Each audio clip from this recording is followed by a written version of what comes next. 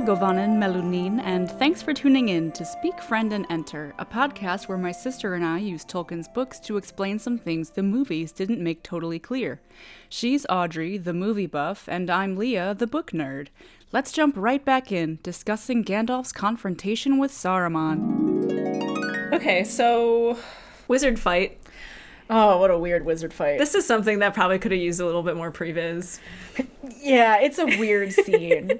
I could have used a little bit of, like whatever CGI they had available in the early 2000s. Just like a little bit, right? Harry Potter was out at this time. You could have done some, sparkles or something. I don't know.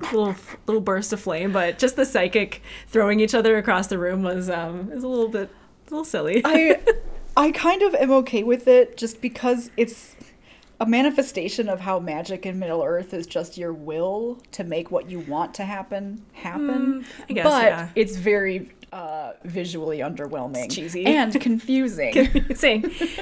So my question about this scene is, is Saruman just more powerful than Gandalf? Why? When Saruman decides with his wizard magic, these doors are closed. Mm-hmm. Every time Gandalf tries to exit, he closes the door in front of him. Why can't Gandalf just... Aloha Mora. Yeah. Just open the door. I think, yes, definitely. Saruman is more magically powerful than Gandalf. But I think that more importantly is that it's the shock of betrayal that that lets Saruman win, in this instance. That Gandalf, can't believe what's happening. Yeah, it's just, he's, grieving immediately. He's just, in total shock. For sure. He can't, respond. Absolutely. But if it was, a real fair fight, you think that Gandalf would have been able to open that door? I think Gandalf the White would have been able to open that door. Yeah, Gandalf the Grey is a little soft. He's just scruffy. He's just like your friend. Yeah. Your friend Gandalf. He hasn't leveled up yet. I remember, watching this movie for the first time. He spins Gandalf around on the ground over and over. And Gandalf was like... and then lifts him up, and then he just keeps lifting him up higher and higher. I mean, it's kind of like Willy Wonka. It's oh no, the blades, but it's just I thought he died, and maybe you're supposed to think he died or whatever, wonder if he did, but it's just to what end was that? Slam him into the ceiling, or did the roof open up and that's the top of... Yeah, does it have a dome? Yeah. like a ballpark? Because they were inside of Orthanc. Orthanc, right? Yep. So that's the only thing that I can imagine is just he phased through it and now he's on top. Yeah, when I was a kid, I thought that the ceiling would have been spiked and that was how he was killing Gandalf. Yeah, right. It was unclear. Yeah, it's okay. Sure. So. Yeah, that's a vexing scene. Bedeviling. So that's the end of that, is because it goes to black. Gandalf's dead. Gandalf's that's dead, probably. End. Yeah. So cut over, tone shift again. Back to the hobbits. Yay, my boys. So this is right when they run into Merry and Pippin for the first time outside of Hobbiton. I was going to say the Shire, but I know now that the Shire is all of it. Yay! Yeah, they're still in the Shire. They're just but they're not at Hobbiton anymore. Correct. Yeah, they're at Farmer Maggot's, and you've been into Farmer Maggot's crops. And to my point, there is the Shire does need law enforcement, if only to deal with punks like Merry and Pippin. I do remember a while ago though, you said that Frodo got beat by Farmer Maggot for stealing some things from his farm. Yep. And that's why cops need to exist. You can't just decide the cops are only a force of maintaining the status quo of power in the country. Cops will not help the situation in Middle-earth. Okay. Fair enough. It's much better to give just widespread, unlimited power to individual producers to use corporal punishment on children. Yes, exactly. Let me be very clear, that's not the official view of Speak Friend Pod or me. So they fall down the embankment, yeah, Princess Bride style, as you wish. As you wish. And then Dolly Zoom.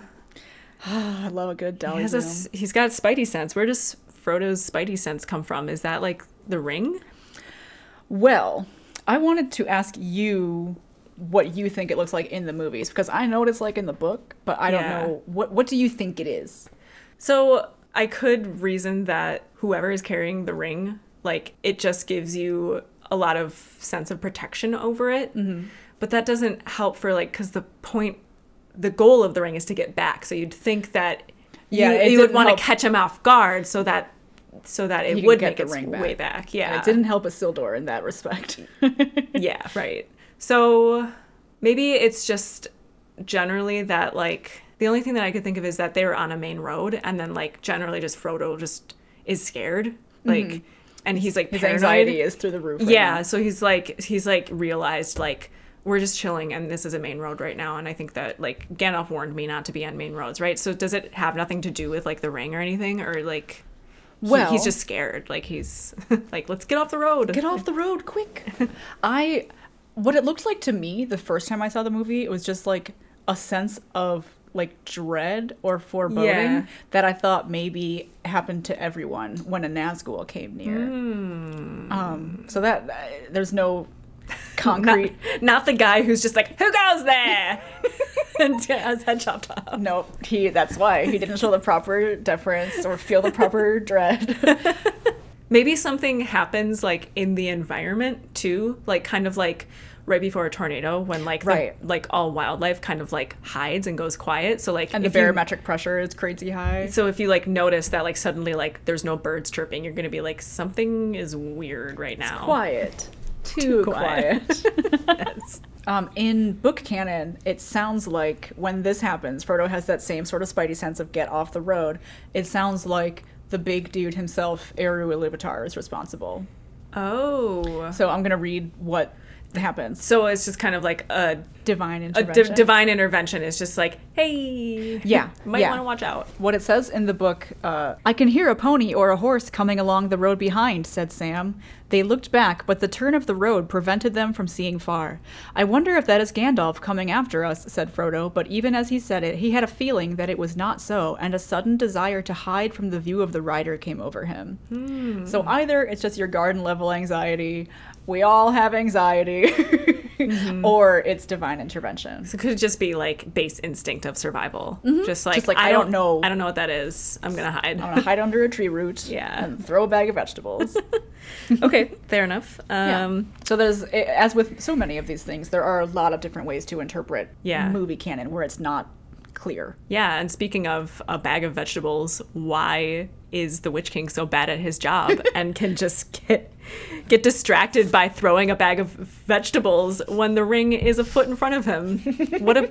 Like, you had one job, dude. Literally, that's his only job. Your only mission. Who can resist fresh produce? He's just like, he sees it and he's like, oh shit, I don't have to deal with Farmer Maggot now. He can skip the farmer's market. It's like, I hate that dick, Farmer Maggot. No, he's good. Oh wait, he hates Farmer Maggot. Yeah, I'm being the Witch King right now. You couldn't tell my Witch King voice. Ugh. So yeah, is there an actual explanation for that about, like, why? Okay, that's fine. No, we did talk about it last time we got together to record. Okay. Because it flows right into that deleted scene with the wood elves.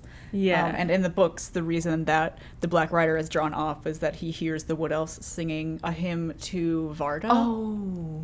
But in the movies, the wood elf thing happened only already. Frodo and Sam. Yeah. Yep. Okay. Yep. Just movie inconsistency there, I guess. Whoopsie Just a little bit. doopsie. Whoops. Needed a reason for them to go away, and apparently a bag of carrots is enough. It couldn't be anything else. Like a wolf. Yeah, right. Well, I feel like this is going to be a big part of this recording. So I know that this part around here, because they're about to take Buckleberry Ferry to Bree.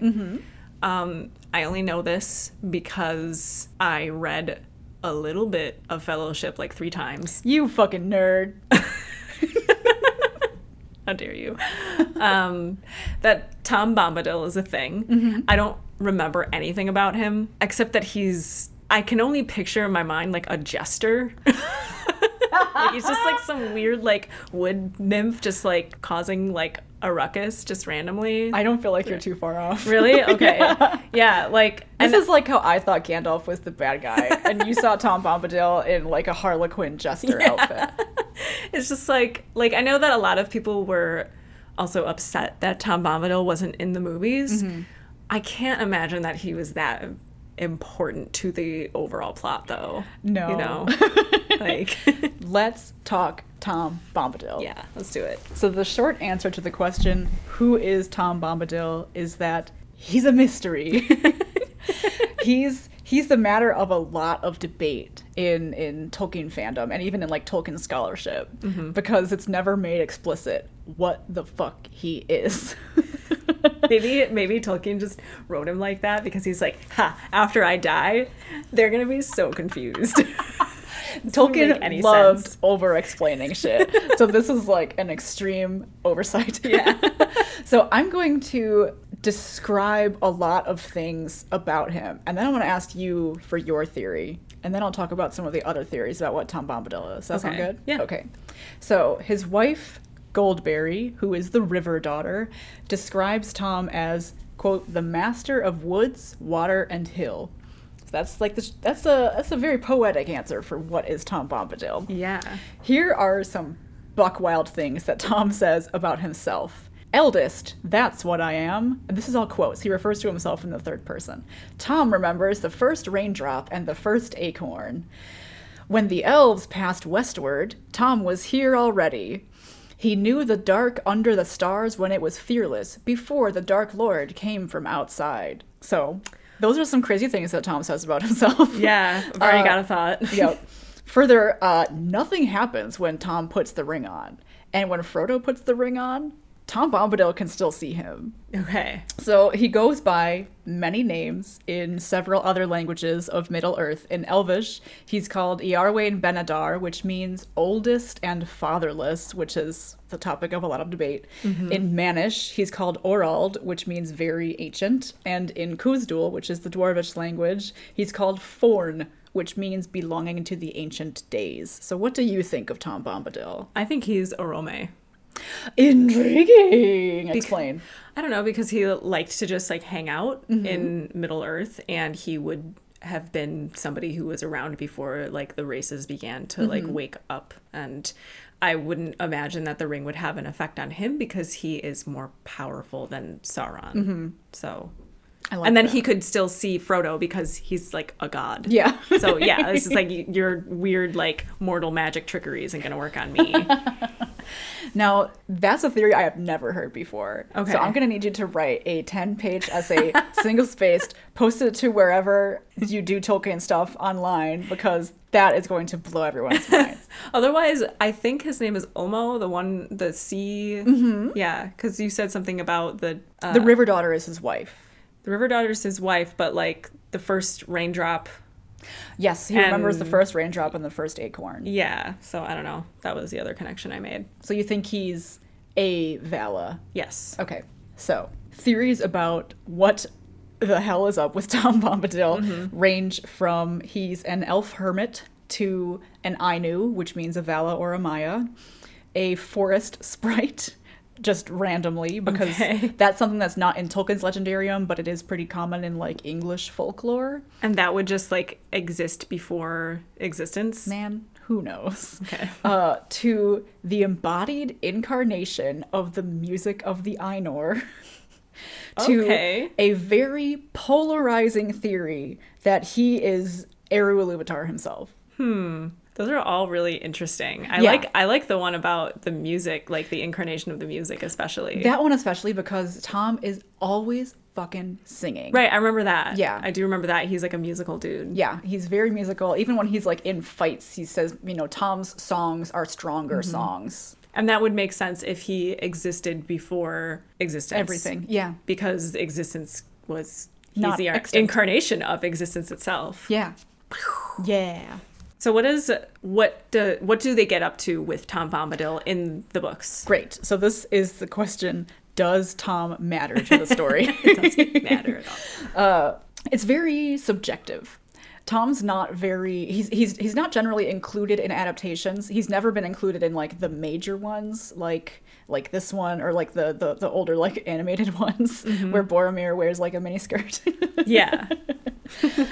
So in a narrative sense, he doesn't really matter. The story goes on fine without him. His appearance and the Hobbit's misadventures while they're in his orbit don't push the story forward at all. Okay. Nothing happens with them getting closer to Rivendell or anything. So while the stuff that happens with him is that like Merry and Pippin get trapped by Old Man Willow. I remember that. Yeah, that's kind of repurposed later on in the Two Towers. Oh, yeah. But I do remember Reading when it. I read it. Yeah, I So remember you're that. saying you're a nerd. No, never. So yeah, Merry and Pippin get they're trapped under the roots of Old Man Willow, and Tom comes and saves them, sings a song Yeah. about he rhymes Old Man Willow with Tom Bombadillo. He just puts his own name in his song. He's like, Oh, absolutely. like Eminem, like Slim Shady. Like Jason Derulo, like Michael Kors, famous singer Michael Kors. Yes, exactly. And then they like have dinner at Tom's and they find out all that whack shit about him and how he's the most ancient thing in the world. Yeah. No big deal. I'm just like the oldest being to Oldest exist. and fatherless is buck wild Yeah. because everything in the world calls Ilúvatar father. Yeah. Yeah, I guess that would kind of dash my theory of him being a Valar. Yeah. Or he's just like, it's a weird thing he said. Because Yeah. that's what the elves call him. And what do the elves know about him? Not everything. Right. So after that crazy dinner, the hobbits leave and they're imprisoned in tombs by barrow wights, which is just like ghosts in coffins or whatever. Ew. Yeah, it's gross. So Tom rescues them, singing all the while, probably dancing around with little bells on his toes. And Tom Bombadil gives them the daggers from the tombs. And that's how the hobbits become armed. Yeah. Yeah, because they just kind of skipped right over that. Yeah, And then suddenly it's- they all have daggers Well, I on think- Weathertop. Yeah, I think Aragorn Oh, unwraps nope, you're right. Yeah. Aragorn gives it to them. Yeah. So that's like easily resolved in the movies by just having Aragorn have a bunch of daggers. Yeah. Just inexplicably. Just inexplicable, crazy number of daggers. So I think that the purpose he serves is to show to the hobbits, who are the point of view characters, that the world is bigger, older, more treacherous, and more magical than they, and by extension us as the readers or the watchers, have ever encountered in like our sheltered lives Right. in the Shire. So the threat to Middle Earth, I mean, whatever Tom Bombadil is, it doesn't matter to him because I would imagine somebody as powerful as him would have gone along on this very important journey if that was relevant. I just imagine like Middle Earth just like falling into mayhem at the hands of Sauron, but Tom Bombadil is just untouched and he's like, this doesn't matter to me. That might have happened Yeah. if stuff had gone on, because Tom Bombadil was so thoroughly the master of this very small area of the Shire that he had claimed for himself. And some people think that he's so powerful because he only chooses to use that power in such a small place, so his power is more concentrated. Interesting. Yeah. So maybe if Sauron had won, he would have just like taken over everything except for like a cylinder where Tom Bombadil lives. But he describes himself as being neutral. He is as true neutral as it gets, Sure. in that he does nothing. Okay. Not even contribute to the plot. No, not even a little. I won't even do that. I think, yeah, like the hobbits like leave the Shire, go through the old forest, and Tom is one of the first real magical things they encounter beyond like Gandalf's very good fireworks. Yeah. So I think it's just that Tom Bombadil's like existence is just a world building move. Sure. Both like meta for us viewing the world, and in universe the hobbits see how big the world is. Right, because But they're that's- super sheltered. Yeah, that's specifically only my theory. That is not canon. Yeah. That's going to be it for this episode of Speak, Friend, and Enter. Thanks so much for listening. If you liked what you heard, please consider rating and reviewing us on iTunes. Those reviews really help people find the show. If you have a question or a topic you want us to discuss, please email us at speakfriendpod@gmail.com. You can also check out the show's Twitter at SpeakFriendPod for official pod stuff and visual aids. My personal Twitter is at AskIstwen, that's ISTWEN, and Audrey can be found on Instagram at Audrey__Lynn, LYN. Tune in next time for the answers to questions like, what's the deal with Bree? Why is the Prancing Pony bartender so familiar with hobbits? And why is Strider such a creep? Until next time, Muhu Torgizu Turaguskin. May your beard continue to grow.